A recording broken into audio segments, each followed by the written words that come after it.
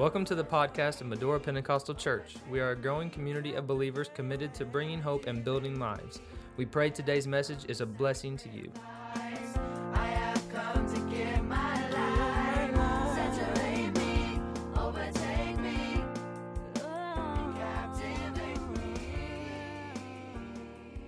We are starting a new series here for the month of April entitled Secrets in the Sanctuary.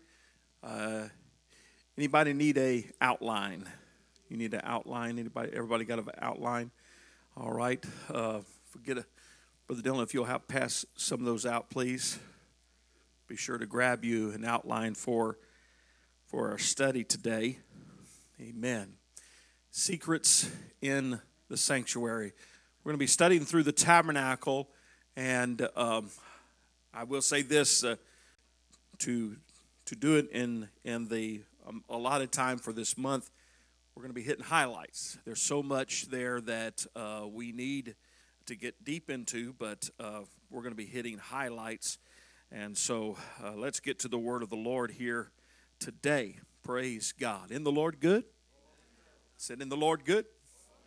Hallelujah. All right, get your Bibles. We're going to the book of Exodus, chapter 25.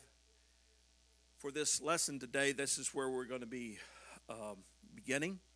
Exodus chapter 25 and verse number 8, and then we will jump down to verse 22. Exodus 25:8, 25:22. Again, our series topic is Secrets in the Sanctuary, but today our lesson is on this: for the sake of the sanctuary. For the sake of the sanctuary. Amen. We find that verse 8 says, "And let them make me a sanctuary that I may dwell among them." Let them make me a sanctuary that I may dwell among them. Jumping down to verse 22 of Exodus 25. "And there I will meet with them and commune with thee from above the mercy seat, from between the two cherubims, which are upon the ark of the testimony of all things, which I give thee in commandment unto the children of Israel." Amen. Praise the Lord. I love the Lord, don't you? Amen. Lord bless you. Can be seated. For the sake of the sanctuary. Why is it so important that we study Old Testament? Because a lot of times when you begin to study Old Testament, you get into things that seems to be a little confusing. It's sometimes a challenge to distinguish between ceremonial law, civil law, moral law. It's hard to just get a grip when you begin to think about the sacrifices and the festivals and the different ceremonies that they have in the Old Testament. But the incredible thing is that God used the Old Testament to give us a pattern, a way, a testimony, if you please, of how He's going to move in the New Testament. Look at 1 Corinthians chapter 10 and verse 11. 1 Corinthians chapter 10 and verse 11.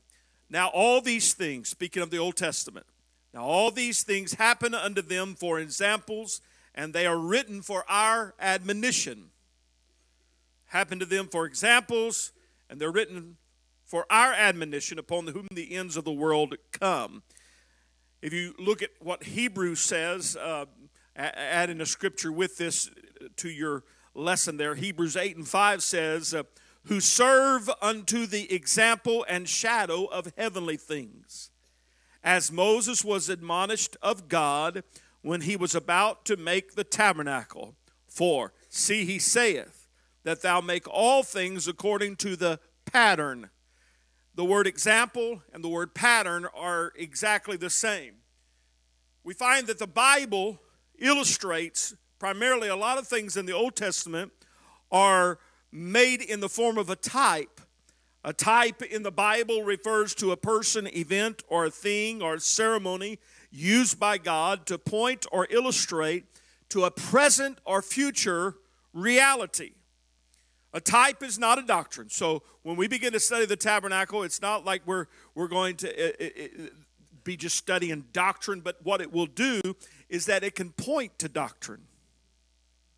It begins to reveal doctrine. It begins to reveal the word of the Lord. It will show us redemption. It will show us the Christian. It will show us Christ and how he operates. It's such beautiful pictures. Let me give you an example of a type. How many remember the story of the brass serpent that the Lord told Moses to raise up, and anybody that looked at it would be safe from a snake bite? Anybody remember that story? It's there. Just trust me. Well, what that is a type of Jesus Christ. Matter of fact, if you want to look it up, it's in Numbers 21 if you want to study this story of the snake being lifted up. But it is a type of Christ being lifted up when he was lifted up on the cross to bring redemption to all those that have been snake bit by the enemy of their soul. So that's a type. Jonah was in the belly of the fish for 3 days and 3 nights, Jonah 1.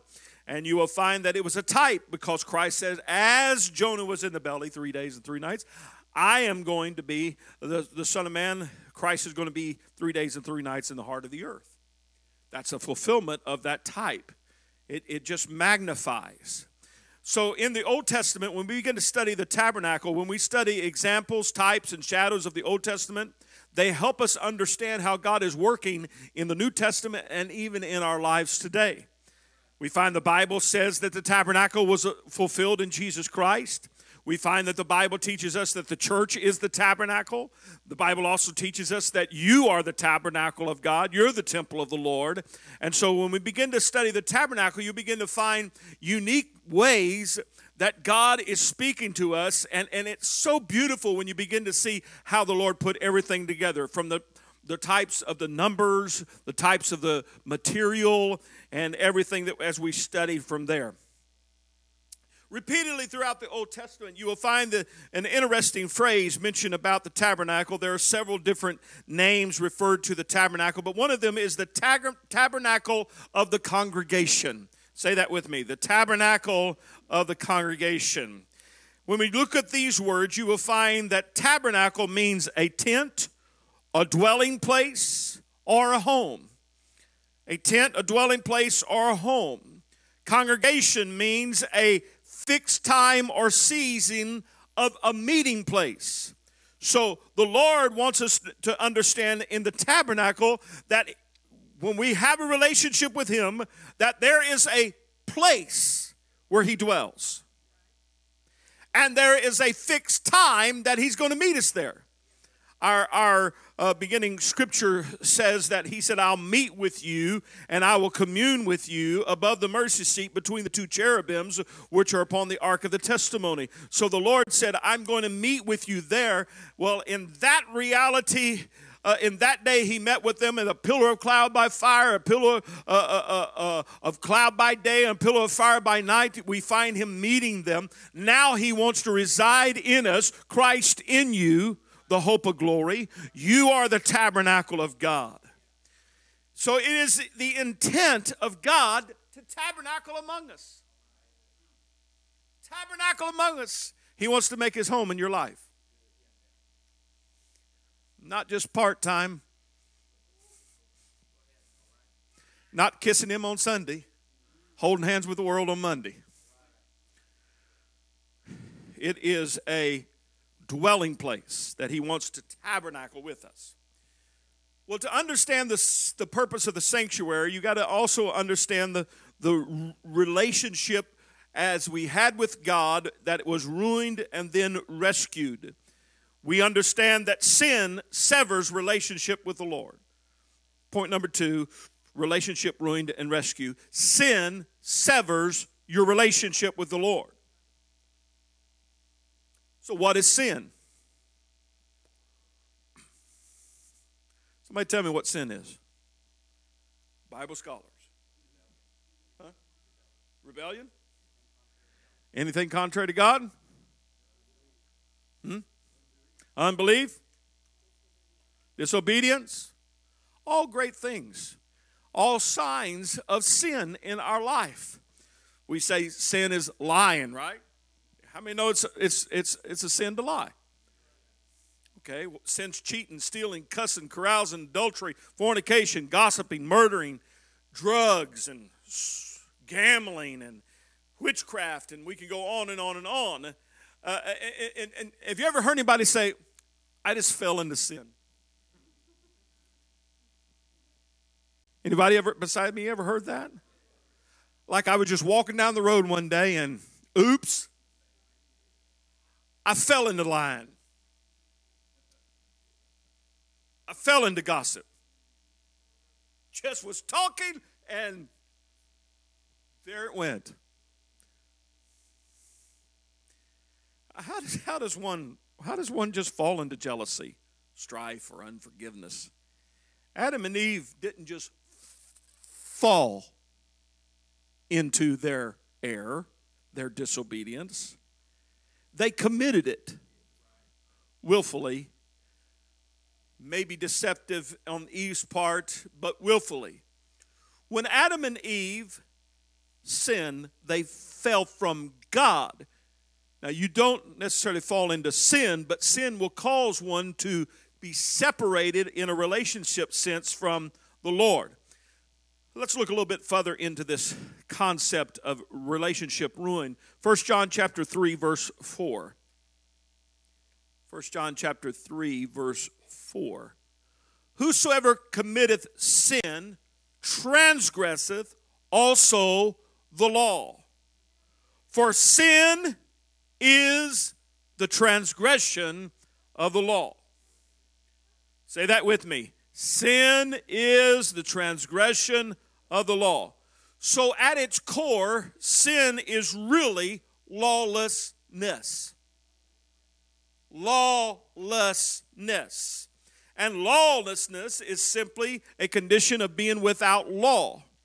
It is indeed the refusal to obey, to submit, to follow the word of God, the command of God. Adam and Eve had the command, don't eat that tree, the fruit of that tree. And when they decided to make their own law, they became lawless. Okay? So lawlessness is rebellion, and rebellion leads to ruin and relationship severed. At the heart of sin is a lack of true connectivity with God, true intimacy with God. Sin severs that.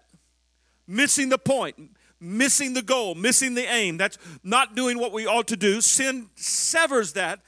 So we're here and God's there because of sin.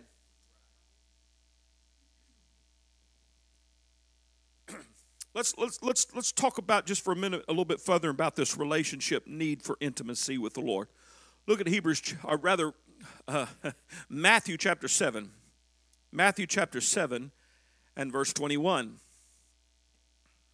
Jesus said, not everyone that saith unto me, Lord, Lord, shall enter into the kingdom of heaven, but he that doeth the will of my Father which is in heaven. Many will say to me in that day, Lord, Lord, have we not prophesied in thy name, and in thy name cast out devils, in thy name done many mighty works, wonderful works? And then will I profess unto them, listen to this, I never knew you. I never knew you. Depart from me, ye that work iniquity. Don't judge a person's integrity by their popularity, by their gift, by how successful they seem to be. Judge them by their relationship with the Lord. So a relationship is more than just simply a pronouncement. Well, I'm in a relationship with the Lord, like putting something on Facebook. Click it. You in a relationship with Jesus? Maybe we need one of those now on, click, you're in a relationship with Jesus. It's more than a pronouncement. It's an action. It's an action. For the Bible teaches us not everyone that is going to enter into, or saith to me, Lord, Lord, shall enter into the heaven, but he that doeth the will of my Father which is in heaven. That's obedience. The opposite of obedience is lawlessness.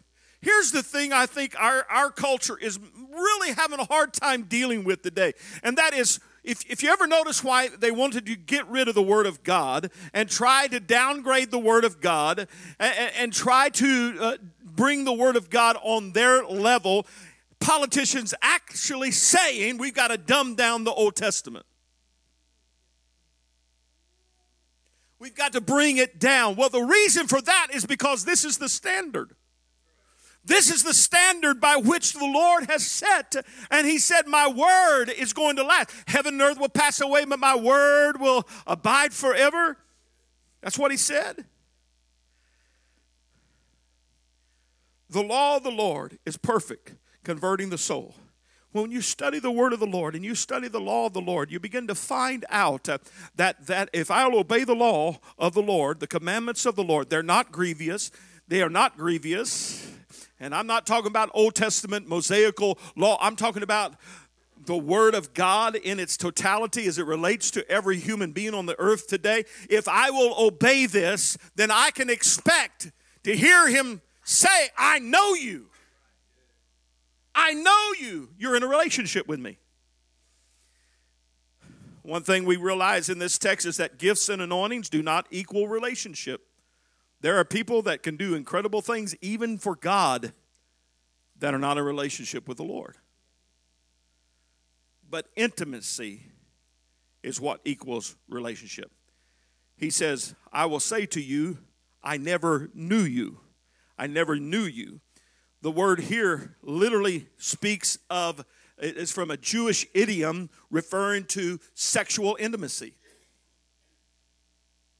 So the Lord is saying, I want you to be intimate with me on a spiritual relationship plane. I want you to be familiar with me. I want you to know me. I want you to learn of me. I want you to get connected to me. I want you to understand who I am. I want you to acknowledge me.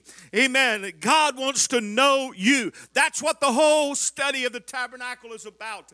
That is why we ought to build a sanctuary, is because God wants to know us. So we have a relationship where we somewhere in our life, we've got to go from a relationship ruined with God to a relationship restored with God.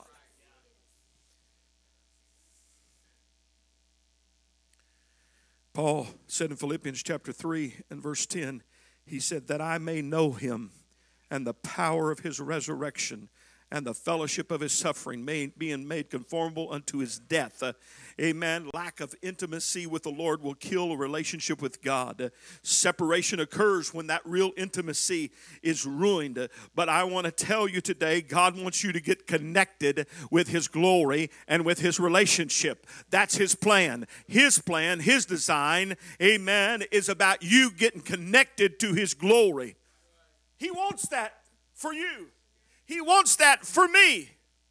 Amen. We are his creation, made in his image, made in his likeness. And so God is always reaching for man. Even when man is separated from him by sin, it is God reaching for man. Even when humanity is not even got a clue about God, it is God reaching for. Can I tell you, the Lord reached for you when you weren't reaching for him.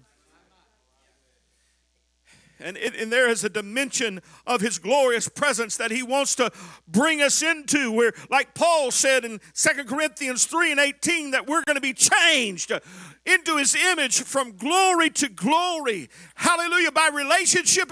Can I just stop here and tell you, we don't know it all yet. I haven't arrived yet. You haven't arrived yet. But we are in a journey with the Lord, where we are changed into his image and into his likeness from glory to glory. This is a true anthem of God from Genesis to Revelation, from creation to eternity. God wants to have a relationship with you. We'll find that even since this fall of Adam, God accepted Abel's worship by faith. He accepted Enoch's walk with him by faith. Noah caught the eye of God's grace by faith. God's divine purpose caused a man out of Ur the Chaldees to leave homeland and family and pursue God. Why? Because the Lord had an agenda. The Lord had, somebody say God has an agenda, and it's the sanctuary. It's a place of communion. It is a place of connectivity. It's that place where I get to know Him. Amen. I believe today we've got to realize that God has a plan. It is from Genesis to Revelation. God has a plan. And the ultimate plan is seen in Revelation, where He redeems, where He restores. Look, to understand the purpose of the tabernacle, we need a little history lesson. Genesis chapter 15 and verse number 1. Okay. You will find that God is about to make a covenant with Abraham. But interesting enough is that Abraham first paid tithes before he got a covenant. Can I sidebar here just for a minute? When you begin to see somebody telling you that tithes is not a New Testament principle because it is under the law, they are showing they have never read Genesis. Because anything that predates the law is a relationship issue. Not a law issue, it's a relationship issue. Before there ever was a Mosaic law, there was a relationship issue. And God said to Abraham, I'm going to give you a covenant because you have got my covenant of tithe. Tithe, just mark this down. Side note over here outside of your lines. Tithing is not about the law. It's about covenant. Let me say it again. Tithing is not about law. It is about covenant. If anybody says, well, the New Testament church, they never paid tithes. Well, the Bible speaks about Abraham paid tithes to the Lord through Levi?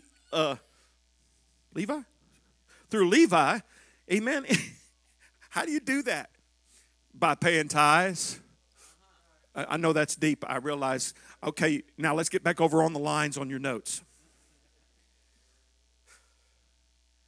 Genesis chapter 15, verse 1. And after these things, after what?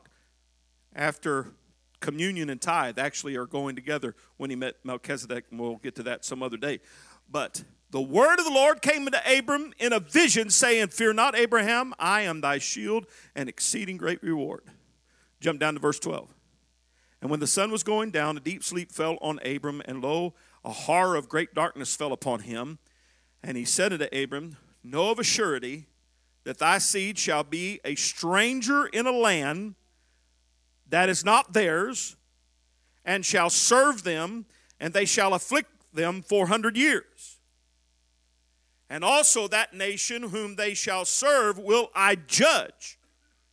Then underline this next line. And afterward shall they come out with great substance. And afterward shall they come out with great substance.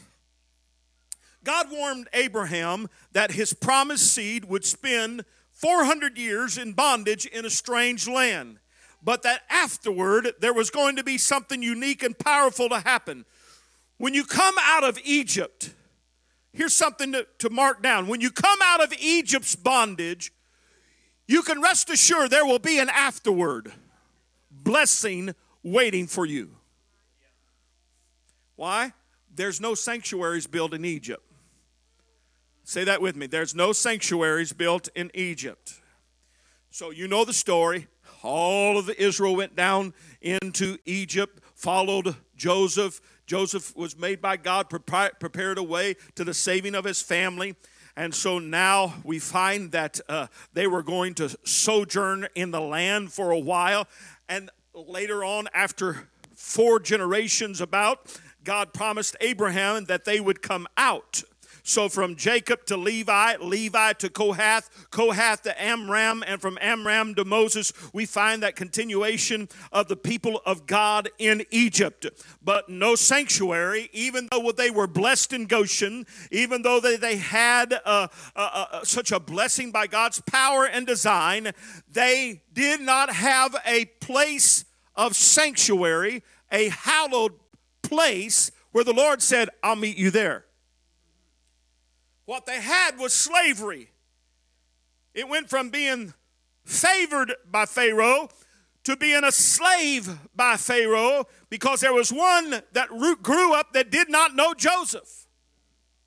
And so their day of blessing became a day of desperation.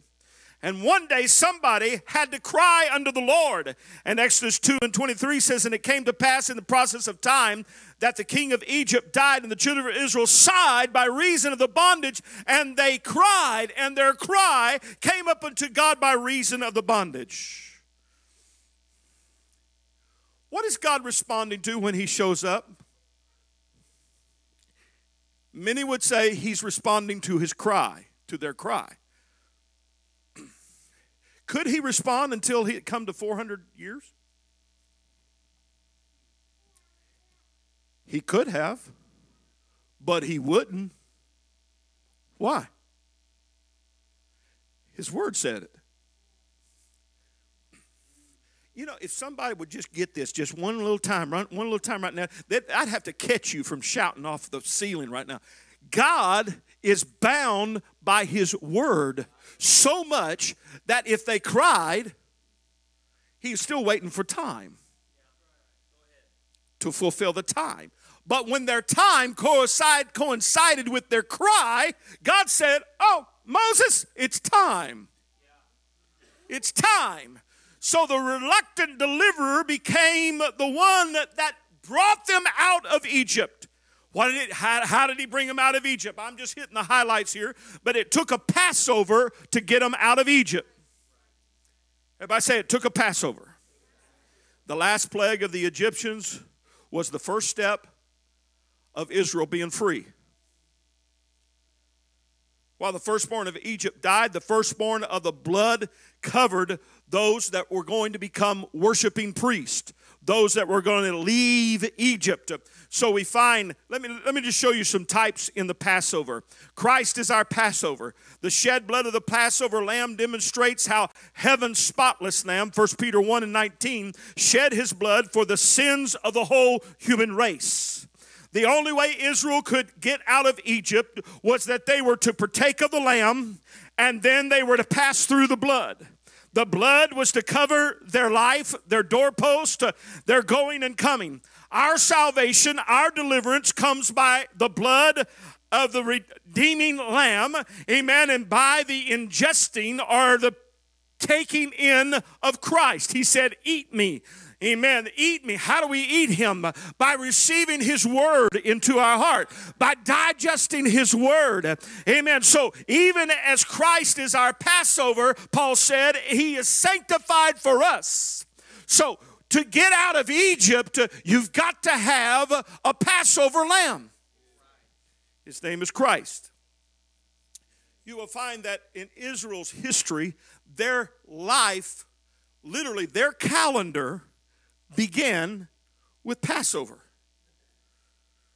Life began at Passover. In the New Testament believer, life begins at the blood. So the month Israel exited Egypt became the first month of their year. Passover begins a new year, Exodus 12:2. The life of Israel as a nation began when they escaped out of bondage and went through the blood. The new convert starts to live the day he exits servitude of sin by the blood through Christ. Christ, can I just tell you, Christ will change your calendar. Christ will change your thinking. Christ will change your way of talking, your way of living. Amen. But if you go through his blood, through the blood of Jesus Christ, amen, what do we do? By faith. By faith, I believe the blood covers me. By faith, I believe I'm healed by the blood of the Lamb. By faith, I believe that what he did at Calvary is going to help me get out of Egypt.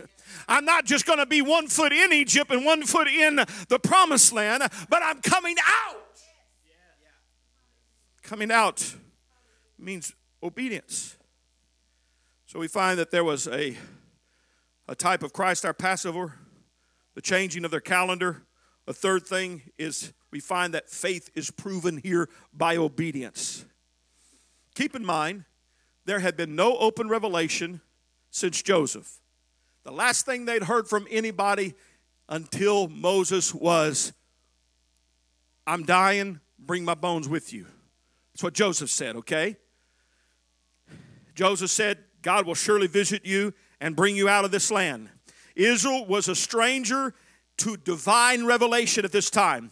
For hundreds of years, their hope hinged upon the promise to Abraham and the spoken word of Joseph. Sure, they may have tried to escape at times. Even Moses tried to take matters into his own hand, but we find that they had to do it by faith. They had to walk out that door covered by the blood by faith. They had to believe that God was going to take them by faith to the promised land. So beautiful types and shadows in the Passover. There's a beautiful type in where the blood was applied. It was not applied on the floor, the threshold of the floor, but on the doors, not to be trampled, but close to your heart, as it were. We find that no bone was broken in the Lamb. Jesus Christ, there was no bone broken of his on Calvary. The Lamb was to be eaten. That means that we all must have all of Christ. All the leaven had to be put out of their houses. That means all of sin gets out of our life. They had to dress ready. That Bible says we need to have our feet shod with the preparation of the gospel of peace. Amen. I want to tell you that's an exciting thing because they're headed to sanctuary. Moses told Pharaoh, let my people go and we will take a 3 days journey. He said to Moses, we will go 3 days journey into the wilderness and sacrifice to the Lord our God and as he had commanded us. 3 days journey. Write this down. Death, burial, and resurrection.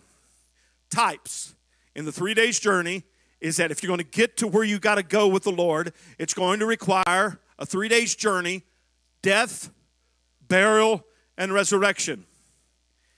Years ago, my dad was invited to a home to teach the baptism of the Holy Ghost to some people that were living in a denominational, they had been raised in a denominational church, and they had concept of faith, but they had never heard anyone teach on the baptism of the Holy Ghost. So they came ready with their books, their Bibles opened up to Acts, ready to hear the baptism of the Holy Ghost. My dad took them to here, to the Passover. To the Passover. Everything that was made in the tabernacle came through 3 days journey. All the substance that they brought out of Egypt, all the blessings. Can you imagine this scene somewhere around? Let's just do a figure. I know that some people say upwards to 3 million. Some people say 1 million. So let's go 2. 2 million Jews headed out, and all the Egyptians lining up with gold, silver, pearls, and all kinds of things, and giving them an offering as they're leaving. Now, I don't know about you, but have you ever had a guest that was at your house so long and so much you wanted them to leave? You're standing there with your $100 bills going, you got to go. But you remember the promise of the Lord? It was afterward, they're going to come out with great substance. Loaded, rich, blessed. But all that blessing had to go through the 3 days journey. And so as they head out, the Lord then tells Moses, I want you to build me a sanctuary. Somebody say, build me a sanctuary. God said, I want you to build a place that is hallowed, sacred, holy. I want you to build it to me. Build it for me. God created the world as a wonderful and beautiful place. But he said to mankind, when it comes to relationship, I made the world.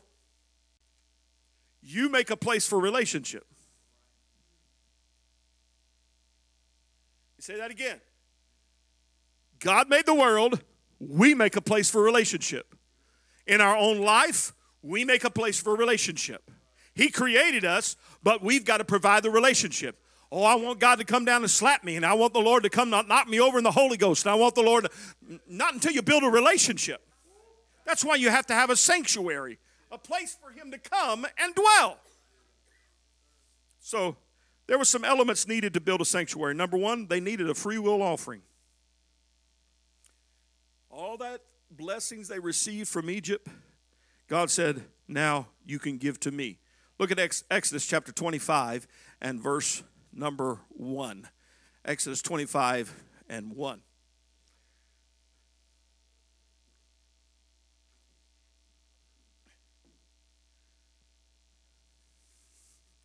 And the Lord spake unto Moses, saying, Speak unto the children of Israel, that they bring me an offering of every man that giveth it willingly with his heart, ye shall take of that offering. Then he begins to talk about silver and gold and brass and blue and purple and scarlet and fine linen and goat's hair and ram skin dyed red, badger skin and shittim wood and oil and onyx stones and spices and all these different things. And verse 8 says, And then let them make me a sanctuary that I may dwell. The building of the sanctuary required a sacrificial offering.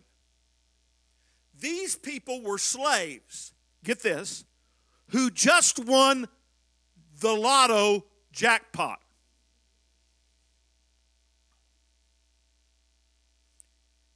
They had just received reparations or remunerations for all they had suffered for 400 years. What is a lot of ex-slaves going to do with money? Woo! We're going on a shopping spree. Gonna get me a new cow. It's gonna be a Cadillac cow. Its horn's gonna be polished. What does God say? Wait a second. Before you start going into your cow business, you need a sanctuary first. I want you to build a sanctuary first. So the Lord is saying, I brought you out of Egypt with blessings. Now, with this newfound wealth, don't hoard it. Make sure that you give it. Every major revival that has ever happened in history, if you begin to search it, every major revival has a sacrificial offering somewhere close by. Somewhere close by. Israel's sacrificial offering would help to usher in a holy tabernacle of the congregation, a sanctuary. There is, if you're taking notes, write this down. There is a connection between relationship and giving. Say it again. There is a connection between relationship and giving. Those who walk close to the Lord have learned the blessing of that. Amen. I will tell you, I have never found a thankful person who was a stingy person. I've never found a complainer who was a giver. Hallelujah, hallelujah. So, if you're going to build God a sanctuary, it requires sacrificial giving. Now, let's step over into the New Testament understanding of that. The Bible speaks about that we are in Romans 12 and 1 to present our bodies a sacrifice, holy, acceptable to the Lord, which is our reasonable service. So we come to the Lord now, not necessarily talking about a building. Thank God for a building where we can gather and we can grow and we can learn and then we can disperse and we can go into our world. Thank God for that. But we are about giving to this sacrifice of our bodies, presenting our bodies a living. You know, I guarantee you there was some folks, some stranger, some straggler out there that looked at one of those ex-slaves and said, what in the world are you doing? That's your money. You got a right.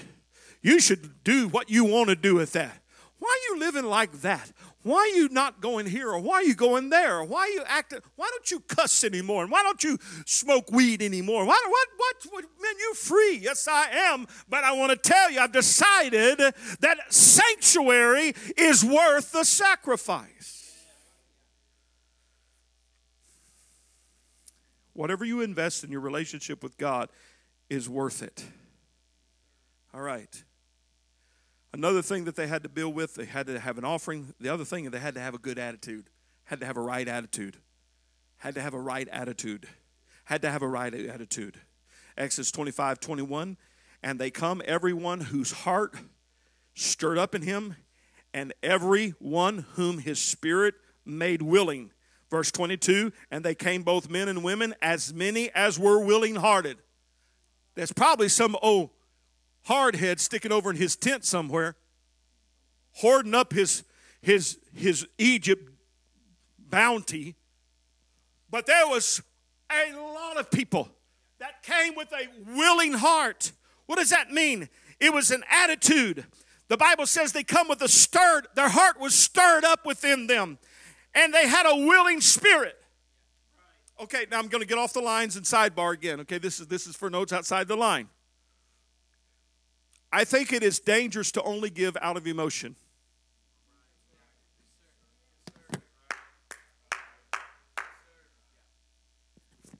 I wish I had somebody shout on that. It's dangerous just to give out of emotion. But you've got to weld emotion, a heart stirred up, with a spirit that's willing. Hallelujah. That means passion and wisdom go together when it comes to giving. Woo! Hallelujah. Hallelujah. I believe, though, you ought to be passionate about your building a sanctuary, a relationship with God. There ought to be an extreme, compelling emotion, an intense emotional drive that says, I want to be about the sanctuary. I want to be about that relationship with God. Nothing's going to stand in my way. Jesus said of Jesus that the zeal of his house had eaten him up. That was at his first public encounter in the temple. Amen. They said of him, the zeal for his house has eaten him up. Amen. Praise God. Some people make their sanctuary experience like the old Duncan man making donuts. All you older ones know what I'm talking about. Gotta go make the donuts. I gotta go to church again. Here we go, back to church again. Got to go back to church again. Got to go back. I'm going to go back to church again. Do you go to Walmart again?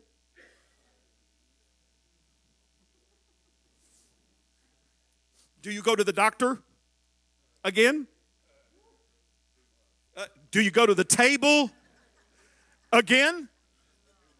Whew, Brother Gene's over there helping me preach right now. There ought to be something inside of us that says, I'm passionate about making my relationship with the Lord. And part of that relationship is local church in interaction. It's about being with the local church. It's about having a passion for that. And then also it's about having a purpose, a willing spirit. The sanctuary was built by people who had a deep sense of a spiritual intention. Not just passion, but a purpose. Look at Psalm 40 and 8. Look at Psalm 40 and 8. Put that one up. Praise God. Da, da, da, da, da, da. Oh, thank you. Praise God. Psalm 48. I delight to do thy will. Somebody said purpose. I delight to do thy purpose, O my God. Yea, the law is within my heart. Somebody say passion. If you're going to have a sanctuary, these two ingredients are very important. All right? Another thing about making the sanctuary was they had to build it according to divine pattern. God instructed Moses to climb to Mount Sinai and to enter the cloud of glory. During that heavenly encounter, Moses received a holy tour through the tabernacle of heaven. Can you imagine what that looked like? A holy tour throughout the tabernacle of heaven. And when he was through, here's what the Lord said to him in Exodus 25 and 9. According to all that I show thee after the pattern of the tabernacle. Everything I showed you, I want you to do it after the pattern. And the pattern of all the instruments thereof, even so shall you make it. And verse 40 says, and look that thou make them after their pattern. Moses, you are to build a sanctuary that models after heaven's tabernacle. I'm going to show you on the mount. You're to make it for the people. The candlestick was built according to Numbers 8 and 4, according to the pattern. We find that Moses said that he should make it according to the fashion, amen, that God said. God does not ask us how to build the tabernacle. He just simply requires us to build the tabernacle. We don't get to choose the furniture. We don't get to choose how big it is. We just have to make it after the pattern. That's why we say, thy kingdom come, thy will be done on earth as it is in heaven. Lord, whatever you got going on in heaven is what I want to know. Whatever's happening in heaven is what I want to know. Make me a sanctuary. Make a place of relationship, but make it according to the pattern. You need an offering. You need to have the right attitude. You need to make it according to the pattern. And you need the right people. Somebody say the right people. God commissioned Moses to appoint 2 men to oversee the construction of the tabernacle. Number 1 was Bezalel. B-E-Z-A-L-E-E-L. Bezalel. That's in Exodus 31, 1 through 5. Bezalel has an interesting meaning to his name. Under authority. Under authority. We find, let's read that scripture. Exodus 31, now verse 2. Exodus 31 and 2. See, I've called by name Bezalel, the son of Uriah, the son of Hur, the tribe of Judah, and I've filled him with the Spirit of God in wisdom and understanding and in knowledge and all manner of workmanship to devise cunning works, to work in gold, in silver, and brass. Do you know how really incredible these craftsmen were? They had to beat gold so fine that they would cut it like thread. Without a laser, without all the precision and equipment today. And so God says, if you're going to build a sanctuary, you need to be under authority, under my wisdom, under my anointing. Amen. So we find that relationship requires submission. Sanctuary requires submission. Every relationship is built under the shadow of God's authority. Also, add another scripture to your notes here. Exodus 35 and 30. And Moses said to the children of Israel, see, the Lord hath called by name Bezalel the son of Ur, and the son of Uriah, and the son of Ur, of the tribe of Judah, and he hath filled him with the Spirit of God and all wisdom and understanding and knowledge and all manner of workmanship. So here is a guy that's loaded up. The second one is Aholiab. Aholiab is found in Exodus 31 and 6. And the Lord said, behold, I have given with him Aholiab, the son of Ammishiach, the tribe of Dan, and in the hearts of all that are wise-hearted, I have put wisdom that they might make all that I have commanded thee. Look at that line, that they may make all that I've commanded thee. I've got the people ready to build what I've shown you. Lord, if we had a bigger church. Lord, if I had more money. Lord, if I had more skill. Lord, if I had this and I had... You know what the Lord is telling us today in this particular typology is simply saying, whatever you need to build a relationship with God is at your disposal. It's at your hand. It's right there. God's going to give it to you. The question is, will you take it and run with it? Thank you, Lord. We find that this guy was an engraver and cunning workman in embroidery in blue and purple and scarlet and fine linen. His name means my father's house. My father's house. This guy is a type of discernment. If the first one is a type of submission to authority, this one is a type of discernment. If you're going to build a tabernacle, you need submission to authority, but also a commitment to discernment. To what you've surrendered to. Paul said, follow me as I follow Christ. What is he saying? Submit and then discern. Say that with me. Submit then discern.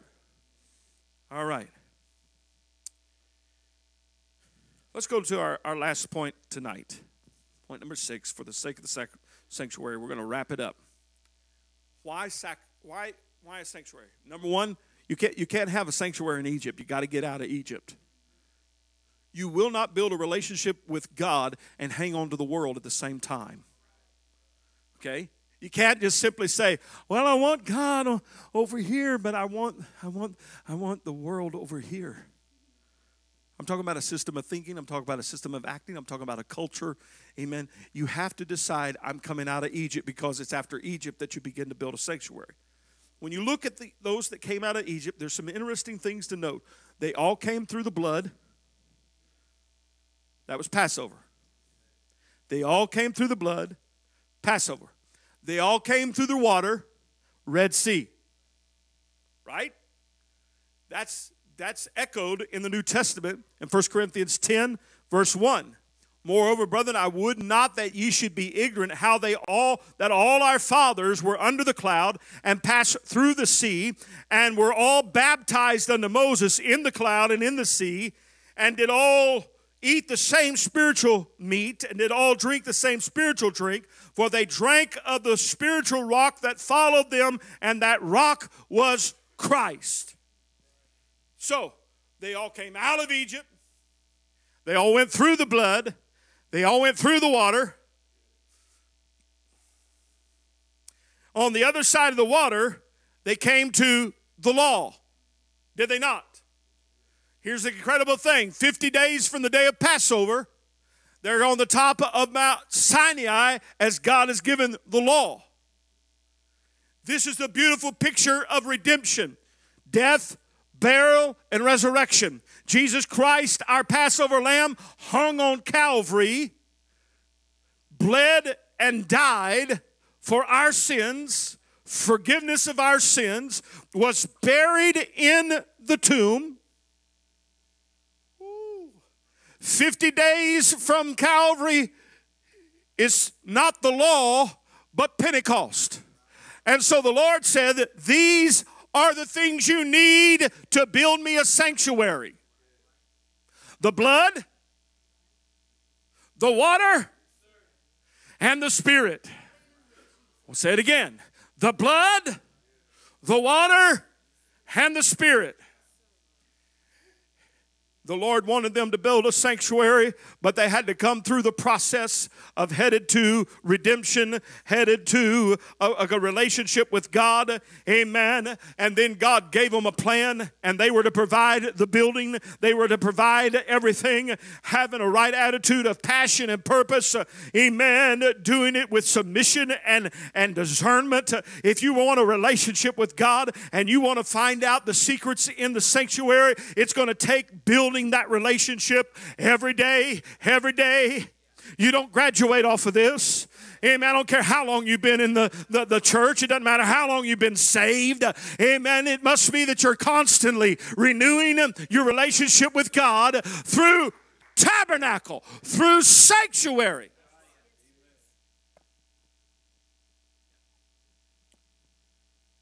Stand with me, please.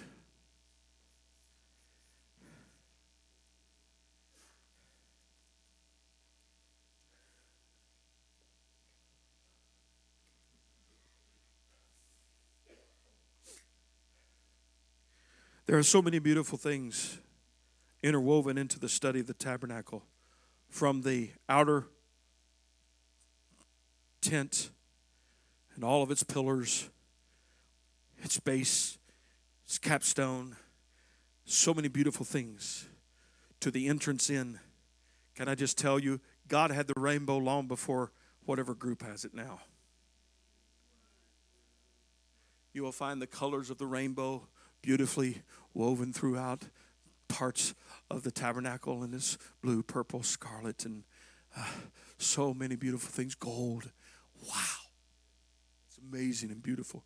But if you were standing on top of a mountain and you looked over into the tabernacle area where the children of Israel in the wilderness would encamp, and you look from a high perch, you'd see all around that encampment of 2 million people living in black tents. And in the center of it is the white fence standing out prominently. But you could not see from that vantage point what was inside the tent. If you looked at the tent and got closer to the outside and you begin to look at the tent and you walk closer, you can see the fence. The fence is, it's beyond your height. You couldn't look over it, but you would see beyond the white linen fence, and all you would see was something that was drab, called badger skin, that covered the tent proper. And if you looked at it from the outside, it wouldn't look too exciting. It wouldn't look too pleasing. But if you went around that got to the front, where there's only one entrance into the tabernacle courts, only one, not two, not three. Don't climb over. You got one entrance to go into. Hallelujah. And we'll pick up next week with what Jesus said. I am the way, the truth, and the life. I am the way, the truth, the life. That means there's no other. So if you're going to come to God, you're going to see what God has. You got to look closely as you get closer towards that tent. Then all of a sudden you begin to see the glistening of gold, and you begin to see the glistening of the angelic beings embroidered upon the tabernacle. Beautiful. Amen. But that's because you got relationship building. Okay? One other thing, then I'm going to let you go. When God gave Moses the tabernacle plan, he started with the Ark of the Covenant. He started with himself and then gave the plan outward. When you and I go to God, we start outside and go inward. As we begin to get closer to God and closer to the Holy of Holies and closer to Him, we got to go through the process of understanding a relationship. Build God a sanctuary. Amen. The Lord willing, next week we'll hit the way, the entrance into the court, and see what God has for us in the secrets of the sanctuary.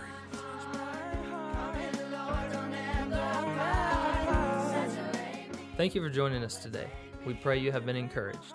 If you would like more information about Medora Pentecostal Church, you can check out our website at www.medorachurch.com.